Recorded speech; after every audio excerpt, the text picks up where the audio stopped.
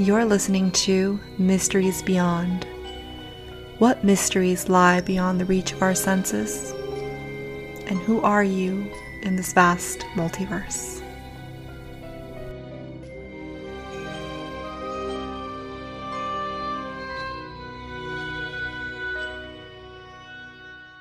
Hello and welcome to Mysteries Beyond. I'm your host, Laura Lavender. We are now in the month of October, and as the sun begins to wane and the days become shorter and the veil between the realms begins to thin, I thought I would prepare for you guys a couple of topics that are more on the spooky side. Starting with the topic of Ouija boards. Alright, well, one of the first things I learned while researching this topic is that you don't pronounce it Ouija. You actually pronounce it Ouija, board or boards. So that's the first misconception out of many. It's also commonly known as a witch board, a spirit board, and or a talking board. Ouija is just a patented trademark name. You know, like with Kleenex, they're not really Kleenex, they're tissues. Okay, so let's address the pink elephant in the room. Let's just ask the big question. Are Ouija boards evil? Despite what you may have heard or even experienced, nope. No, they're not. The Ouija board is simply a tool used to connect with many different dimensions. I've learned you can connect with ethereal beings, interdimensional beings, your higher self, pets, and loved ones who have crossed over. And just like any other tool, your intention behind it matters. For example, you can use a knife to cut vegetables, make a delicious meal, and nourish yourself. Or you can use it to stab someone and kill them. It's completely up to you. In fact, when it first gained popularity back in the early 1900s, many people purchased it and they even kept it in their parlor rooms. It was viewed as a game, and people would use them after dinner, and they believed that they could communicate with their loved ones who had passed away. And after the war, many people needed closure, and with the help of the board, this is how people were able to gain that. Ouija boards have had such a heavy stigma that they are evil, and that they are a devil's tool. It's no surprise that religion plays a big part in it, again, but also Hollywood. So many horror films and TV shows have scenes that involve people using a spirit board. Films like The Exorcist, and even the last two things that I was recently watching, one being The Conjuring 2, and a TV show called Evil. They even have an episode where 4 girls are presented the board by a figure resembling Baphomet, an anthropomorphic goat, all while playing a virtual reality game. And through this, people have learned to fear spirit boards, and they believe they have a dark influence. I don't blame people for thinking this way, because I used to think that way too. In fact, I remember a while back when I used to work at a well-known bookstore. I was cashiering, and a couple came up to my register to purchase a spirit board. I remember I didn't even want to ring them up because I didn't even want to touch it. I was told never to quote-unquote play it because if I did, it would be inviting the devil, and I could have a demon attached to me, causing me all kinds of harm that would be extremely difficult to get rid of. I was even told a story of my older cousin who had gone to the cemetery to use the spirit board with the intention of testing it to see if the devil would communicate back. Nothing happened to them that night. Nobody communicated back. But the next day, my aunt said, that an older, attractive man, all dressed in black, showed up to her doorstep, asking for my cousin by name, saying, "I heard he was looking for me, but I couldn't answer. But I'm here now." My aunt told him he wasn't home at the time and quickly shut the door. So you see, naturally, I didn't want to have anything to do with one. But thankfully, my beliefs and perspective on many things have changed.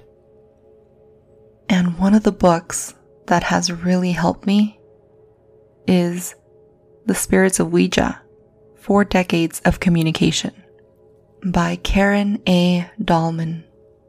It's a really amazing book with a lot of information and positive experiences with the Ouija board.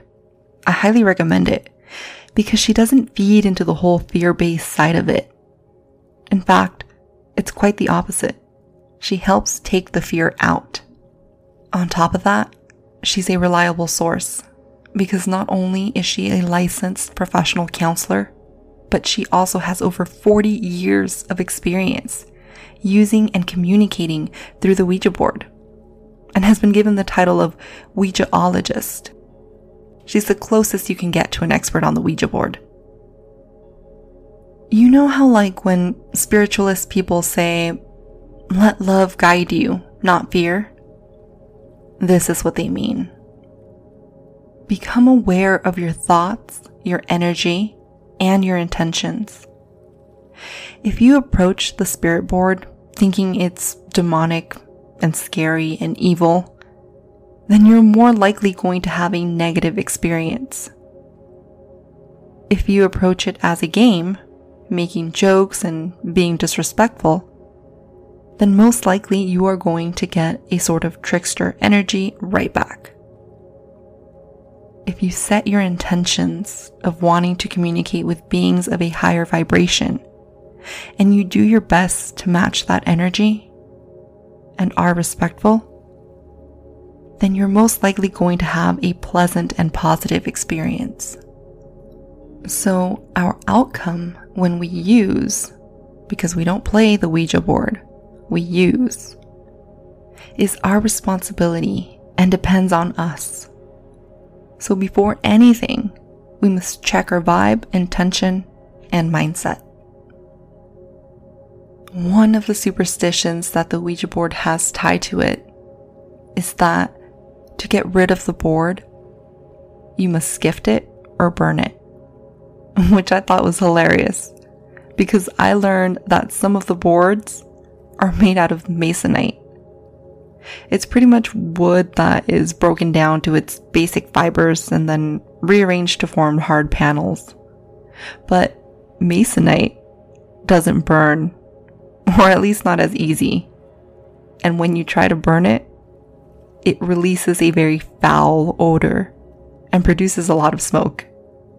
So I can just picture people trying to burn the board and getting even more freaked out when it doesn't. Also, why is the spirit board seen as the most evil divination tool?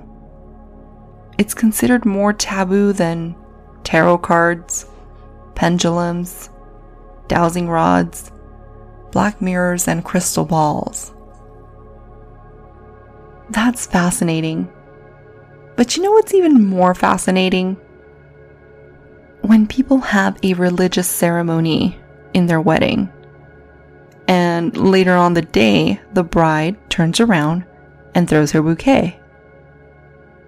They just used a form of divination. They used the bouquet to divine who will be the next to get married. Even social media now has a filter with a magic 8-ball where you can ask it a question and it will provide you with an answer. The thing is, to quote Karen A. Dahlman, people often fear what they don't understand. It's easier to fear something than to take the time to learn about it. Well, guys, that's it for this episode. Thank you so much for listening. I hope that you guys enjoyed the episode, and if so, go ahead and subscribe so that you may be notified of all other future episodes. And remember, I do have an Etsy shop called Laura Jean Candles. I sell intention candles for love, success, protection. So go ahead and check them out.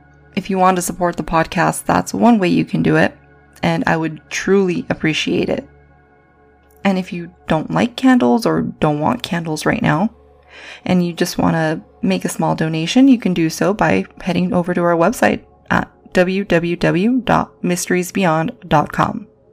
Also follow us on social media, on Facebook at Mysteries Beyond, and or on Instagram at lauralavender.mb. And lastly, if you have any questions or any feedback, or if there's something that you simply just feel like sharing, you can email me at lauralavender.mb@gmail.com. Thanks again for listening to Mysteries Beyond. I'm your host, Laura Lavender, and I'll see you guys next episode.